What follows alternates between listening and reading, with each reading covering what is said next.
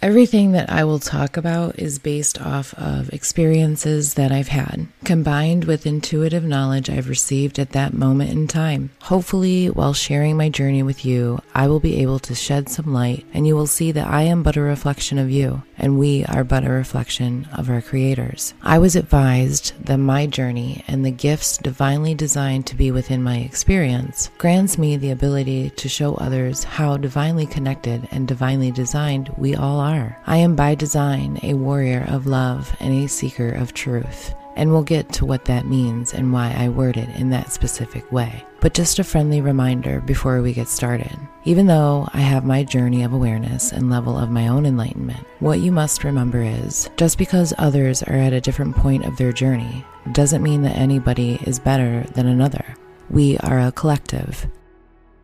We are designed to work together and independently. That's the beauty of diversity and the soul's journey. We're all in the right place at the right time with the right people. Now, I know what some of you might be thinking. The right people? The right place? Yeah, right. But just keep listening, and I promise you'll understand. Raised by Spirit. As far back as I can remember, as early as 3 or 4 years old, I can recall receiving paragraphs of intuitive information and messages that would take longer for me to actually interpret than it would for me to receive them. This is what we call claircognizant. It's a knowing, an instantaneous knowing of information. New Agers will call this downloads, and from the beginning, I have always been guided in this way. Starting with my great-grandmother and Cherokee native Cora, she communicates with me in the form of knowing, seeing, hearing, and sensing spiritual information. Of course, it took many years for me to validate the majority of information I was receiving from her, but again, we'll get to that. At such a young age, it was the assumption that kind of knowing was normal. And the same applies in the areas of where I would receive premonition through dreams, visions, or we like to call them daydreams. I've always been sensitive to energies, both physical and spiritual. I was an extremely sensitive child. But right around 12 years old, it kind of became abundantly clear to me that I was different than most people around me, with the truth-seeking genetic makeup that I am designed and created with, and that we all have. This was when mine started to kick in fully.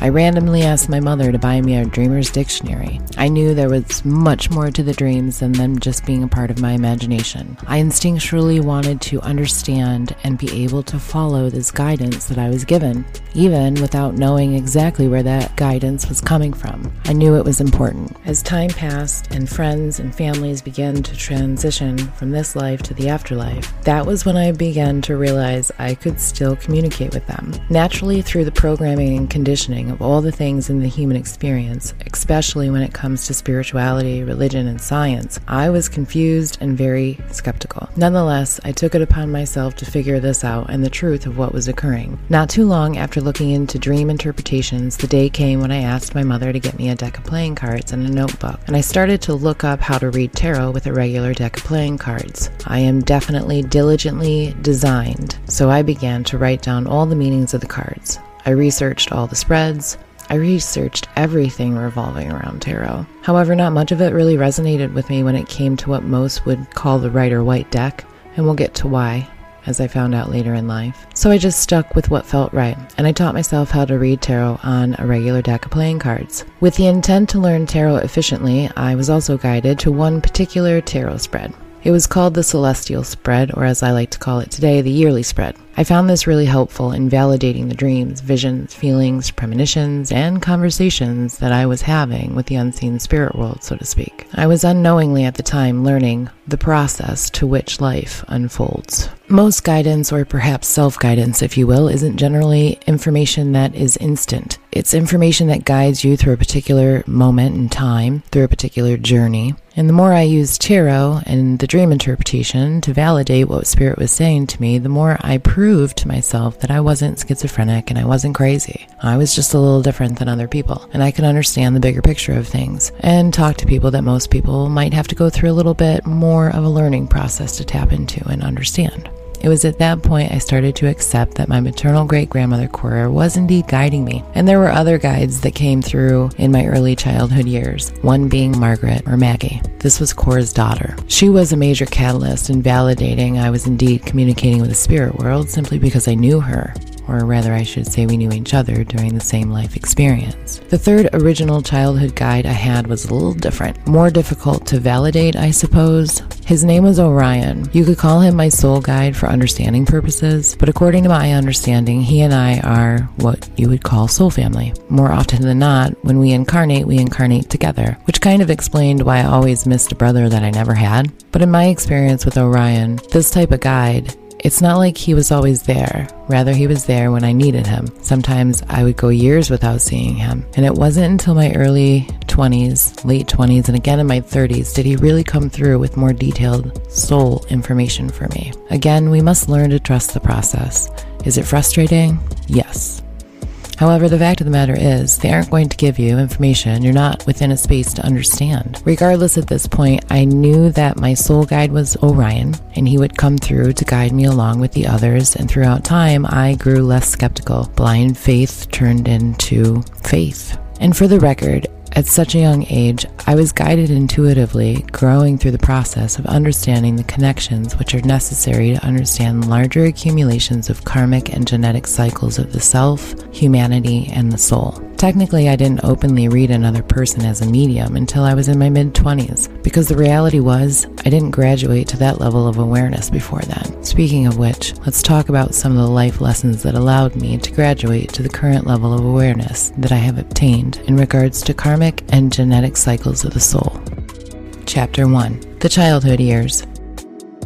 As far as the details of my early childhood and family history, it was me, my sister, born 6 years before me. My father, who was a huge positive impact in my life. My mother, on the other hand, well, she's a whole nother story. My mother told myself and my sister many times that she was never meant to be a mother. There was a lot of truth to that, but there's also a lot of misunderstanding due to unhealed trauma she herself experienced as a child. My mother grew up bouncing between Mississippi, Tennessee, North and South Carolina, Florida, and lastly, Alabama. She was one of 7 children. Her father was a Freemason and a preacher within the local community. Her mother, Margaret, well, she was a mother. There's little information in regards to my mother's upbringing. There's a lot of questions as far as the type of family they grew up in. There were stories that were told that my mother was extremely beautiful, but she was very weird, and I'll get to that. The story goes that my grandfather passed away when my mother was just 12 on Christmas Eve because he choked on an orange peel.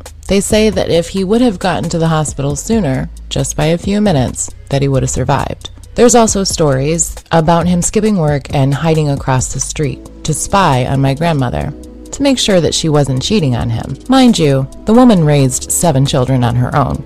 She never worked outside of the home a day in her life, and never even had a driver's license. My grandmother Margaret was the baddest bitch you could even imagine, and the backbone of her family. That woman didn't tolerate any nonsense. For years we lived with my grandmother, and never once did I see a picture of her husband. Never once were there stories told about him.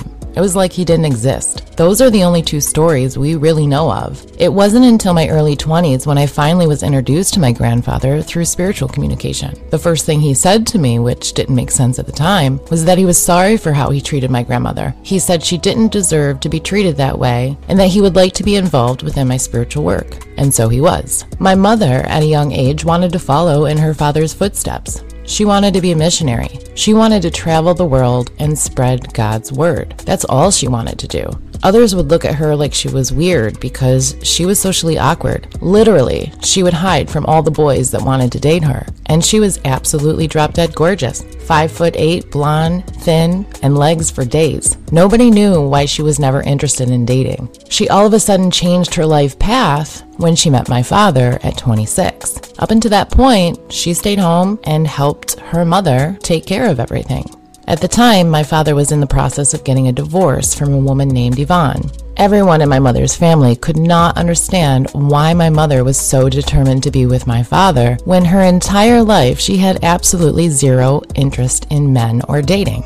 Nonetheless, my father divorced Yvonne once a paternity test ruled that Yvonne's child was not my father's child. After that, my mother followed my father everywhere. Growing up, we heard stories that my father didn't get along with my mother's side of the family, and there was never any reason given as to why or what happened. My mother would tell us that her family was jealous and mad at her because she was no longer there to take care of my grandmother. That's about it. 4 years after my mom and dad got together, they had my sister, and when my mom was 36, they had me. When my mom was 6 months pregnant with me, she dropped my sister off at my grandmother's house so that my grandmother could babysit, and my mom went to work. On her way to work, in front of her was a logging truck. The straps holding the logs malfunctioned and broke. At that point, a log went straight through the windshield, through to the back seat where my sister just was. My mom ended up having a total of 7 slipped discs because of this accident. I believe this was the downfall my mother encountered, crippling the ability and opportunity for her to heal the trauma that she encountered as a child that no one, and I mean no one,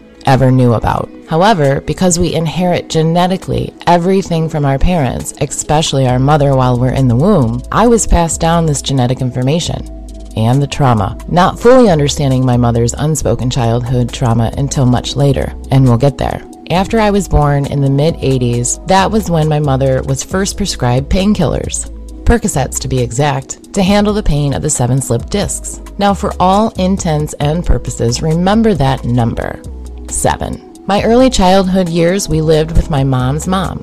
My grandmother did a lot of the raising, and my sister, being 6 years older than me, took that responsibility on when my grandmother wasn't around. Some of the best memories I have was going to church with my grandmother every Sunday, not because of what they were talking about, but because of the music and the choir. There is nothing like a Southern church and their music. Although I went to church every Sunday with my grandmother when we lived with her, I never went to Sunday school, nor did I learn anything that they were teaching. I literally just went to hear the music. I remember my grandmother saying I would clap so hard along with the music and the choir that my hands would be beet red. And one time, I even received a plaque. I still have it to this day. It says, "Keep smiling. It makes people wonder what you're up to." When the church presented me with the plaque, the pastor said, "Every Sunday when you attend, it is your smile that shines bright and lights up the entire room." But as far as God, I was raised, simply put, do good throughout your life and you'll go to heaven. Do bad and you'll burn for all eternity. Kind of like Santa Claus, right? That was about the gist of it. My grandmother would also tell me stories about Cherokee traditions and how she used to go to fortune tellers, but none of that aligned with what the church was speaking of. Her stories about Cherokee traditions and experiences going to fortune tellers stick out more than any lesson she ever taught or talked about in relation to religion. My father was a heavy machine operator throughout this time. My mom worked in real estate here and there, but not for long. We would move out of my grandmother's house only to move back shortly after. And this happened more than once throughout these years. Around 5 years old, my father started working with waste management. Now, this job required him to work all over the northern area of the East Coast, and we stayed down south. This weighed heavily on my mom's sanity. My father's mom, whom we called Nanny, passed right around this time, right around 5 years old. My father was devastated. His mother was quite literally his best friend and his biggest supporter, aside from my mom. Even though I hold memories of coloring with her and holidays spent together, there was minimal time her and I had together. But she was the kindest, sweetest, most gentle, loving woman you could imagine. There wasn't anybody who ever had any reason to speak badly about her. When she passed, my mother was adamant I didn't attend the funeral services, and I was livid. I literally threw the biggest tantrum.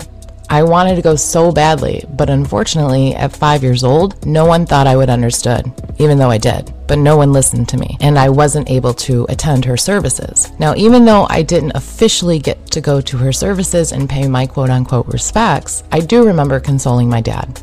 The best way a 5-year-old could at the time anyways. I remember cuddling with him and trying to make him laugh.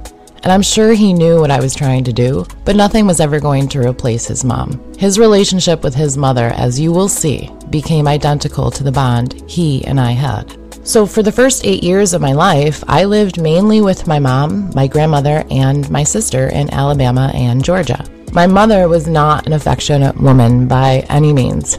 Between her and my father, they were like lovebirds, but he was the only one she was able to be affectionate with. And in the beginning, she was the only one that could tame him. One time he told me after he passed away that I reminded him of what he saw when he fell in love with my mother, the passion and the faith. Nonetheless, he was the only one that she ever knew how to love and trust. My sister and I never understood why she couldn't feel that way towards her own children. Throughout growing up, there was always the repetitive paranoia that my mother would experience. She never developed any relationships with any other person aside from my dad. In later years, she did develop a relationship with my firstborn son, but no relationship ever lasted. Something would always end up happening, and it always consisted of someone else being jealous or lying to her. All the relationships failed because she felt other people were literally out to get her or had evil intentions, according to her. Again, throughout these years, we didn't understand how deeply the trauma she never spoke of remained a part of her life, and that this was a reflection of that. And because of that, it was literally my mom and my dad, or me and my sister. My sister and I, as long as we were fed and had a roof over our head, for my mother, that was the extent of the affection that she knew how to show. Eventually, they made the decision that it was best if we traveled together instead of being separate. And even when we moved up north with the intention that it would keep us closer as a family, he still ended up having to travel locally and would be gone for extended periods of time. But when he was home, he made sure that we had fun. He would always tell the best stories. Stories about growing up in Staten Island, New York, about how he would get into bar fights and motorcycle rides, about how he, at 7 years old, left Staten Island and took the ferry to New York City to go see his dad because his dad was a firefighter and his mother freaked out on him because he was only 7 years old. Sometimes there would be a really good song that came on the radio, and no matter who sang it, it could be from 50 years ago, Elvis or Journey, he would totally take credit for helping that artist write the song. And we totally believed him. He was ridiculously hilarious. He would talk to everyone. The people at the cash register, someone at the gas station. He would just randomly develop relationships with anyone he talked to. He was so opposite from my mother. And he loved to spoil us when he was home. He took us on vacations. He spent as much time as he possibly could with us. Unfortunately, the consistent paranoia with my mother, the physical pain she was now enduring from the slipped discs, and the now developing painkiller addiction, along with the emotional pain accumulated by the absence of the only man that kept her balance, we still ended up moving around a lot, even after we moved up north between New York and Massachusetts. At one point in my mid-30s, I had to tally up every place I've ever lived, and let me tell you, that was a chore. On average, up until I was 30 years old, I moved every 6 months. My parents never bought a house, they always rented, and as much money as my father made, my mom was the one that handled the finances and how they were distributed. And she just wasn't good with money. And once we moved up north, church was no longer a part of our lives. The first 3 years after moving up north is when my mother's painkiller addiction really grew out of control. This is going to probably paint a very different picture than what most people perceive when you think addiction. With my dad mainly working out of town, my mom was put in a position where she had to manage the house and all the things that come with it, raising the kids, and now she had to find new doctors. Unfortunately, after almost a decade of taking painkillers, she had developed a tolerance and needed more than what she was being prescribed for them to work. My mom never realized she was developing an addiction or that she was doing anything wrong. To her, she felt like this was her only option. So she would go to multiple doctors using multiple names, like her first name and married name, her middle name and maiden name, etc. You get the point. She did this in order to get enough painkillers so that they would actually work and she would be able to function with the 7 slip discs. It definitely became an obsession for her. I remember coming downstairs and she would be sitting at the kitchen table counting how many Percocets she had to make sure that she had enough to get to her next doctor's appointment. There were times she was extremely late from picking us up from school because she had to travel to 5 towns over to see a different doctor to get the prescription she felt she needed. Again, she did this because she felt she was expected to keep a clean house, to go to the grocery store, to do all the things that she was expected to do and take care of her family. And to her, without these painkillers, she wasn't going to be able to do it. In 1995, when I was 12 and my sister 18, my mother's painkiller addiction got to the point where she was being monitored by the DEA. One day, I didn't want to stay in school, so I pretended to be sick. I called my mom and asked her to come and get me.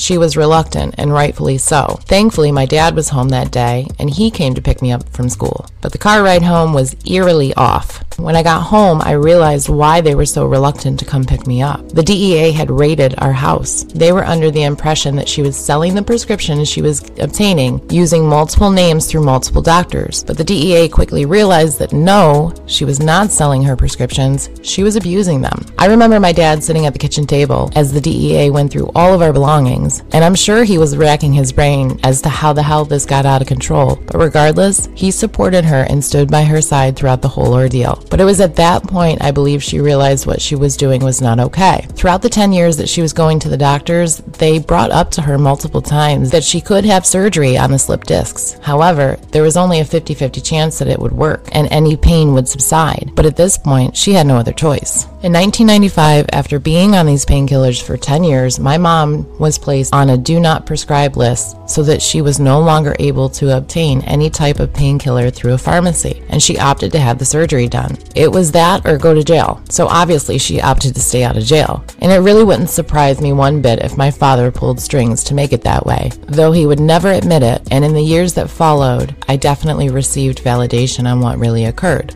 When the time came for my mom to have her surgery, she laid on the couch during her recovery for weeks. I would take care of anything that I could take care of for her, especially when my father was out of town. My sister had moved out shortly after the DEA raided our house, so it was just me, my mom, and my dad. And although I did spend a lot of time at my sister's, it definitely wasn't the same at home without her. This was the time in my life where I became extremely independent. My childhood days were over. During my mom's journey of recovery is when she turned back to her faith, her Bible studies, and her understanding of God from when she was a child. Most people will do this when in a recovery stage. They turn to something spiritual or grander than themselves in order to help them recover. Unfortunately, the unhealed trauma that still remained undealt with and unspoken of transformed her reconnection to her faith into another unhealthy, unbalanced obsession.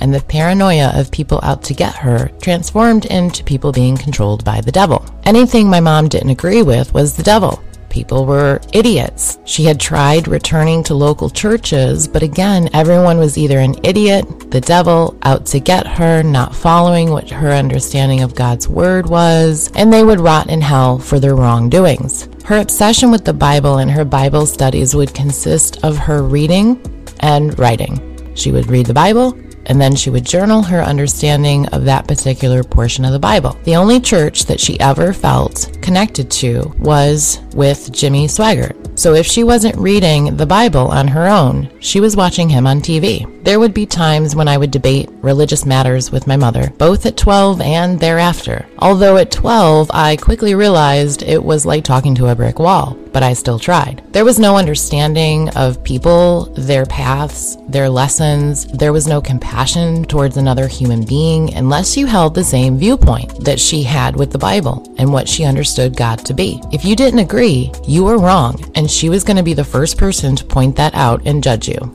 So again, at 12 years old is when I started doing whatever the fuck I wanted to do, whatever I was being guided to do. I was on a journey all my own, so I didn't seek parental permission because to me, it didn't matter much anyways. I already knew right from wrong. Regardless of all the inner family experiences up until that point, I was being guided regardless of where my mother was within her own journey, and I understood the difference therein. Again, always guided intuitively by Orion, Cora, and soon after this, Maggie. And it was at that point they became my parental figures. And for the record, guided or not, I was still young and dumb and learning like we all have to do. My father was never a churchgoer. He participated for my mom without placing his own opinions upon her. His happiness always came from our happiness and his ability to provide for us. So as far as any of our conversations on the matter, he understood my viewpoint and agreed. But he also reminded me that it's a personal choice. And if that choice makes you happy, then who is he to say that it was wrong? Wise man he was, and still is. I have to say that I am a carbon copy of my father in several ways. So much so that he used to call me Bobby, because his name was Robert. We just understood each other. This understanding of each other allowed for he and I to have such an amazing connection. He was never controlling, and being a daughter and the baby at that, He was extremely protective of us girls, especially when it came to dating. He hated every guy we ever brought home, and he made sure that they knew it without having to say a word. Although my relationship and connection with my father is magnificently balanced and indestructible, and even though he was, is, and always will be my hero, he did not hold that perspective in everyone's eyes. He was a big man with a big energy behind him to match. His presence alone would either make you feel extremely happy, safe, and comfortable, or scared for your life if he felt he needed to protect something. That is just one of the many qualities I am extremely grateful for and acknowledge that he handed down to me. The qualities he passed down to me and my sister were probably some of the hardest for my mom to accept. I never lied. I always told the truth, even if the other person didn't want to hear it. For example, at 12 years old, I told my mother I smoked cigarettes and that she could either accept this or not. Either way, this was my choice and I was going to do as I chose. She accepted it and said, "Just don't tell your father." To which I was scared to death to do anyways, so I agreed. But as I grew older and more dependent, and with my sister no longer living with us, my mother would go to ridiculous extents to control my level of freedom. But it was always depending on where that freedom was trying to take me. When it came to boys and dating, boys were bad, the only thing they wanted was sex, and sex in itself was portrayed as dirty and unnatural. But we'll get to all of that much later.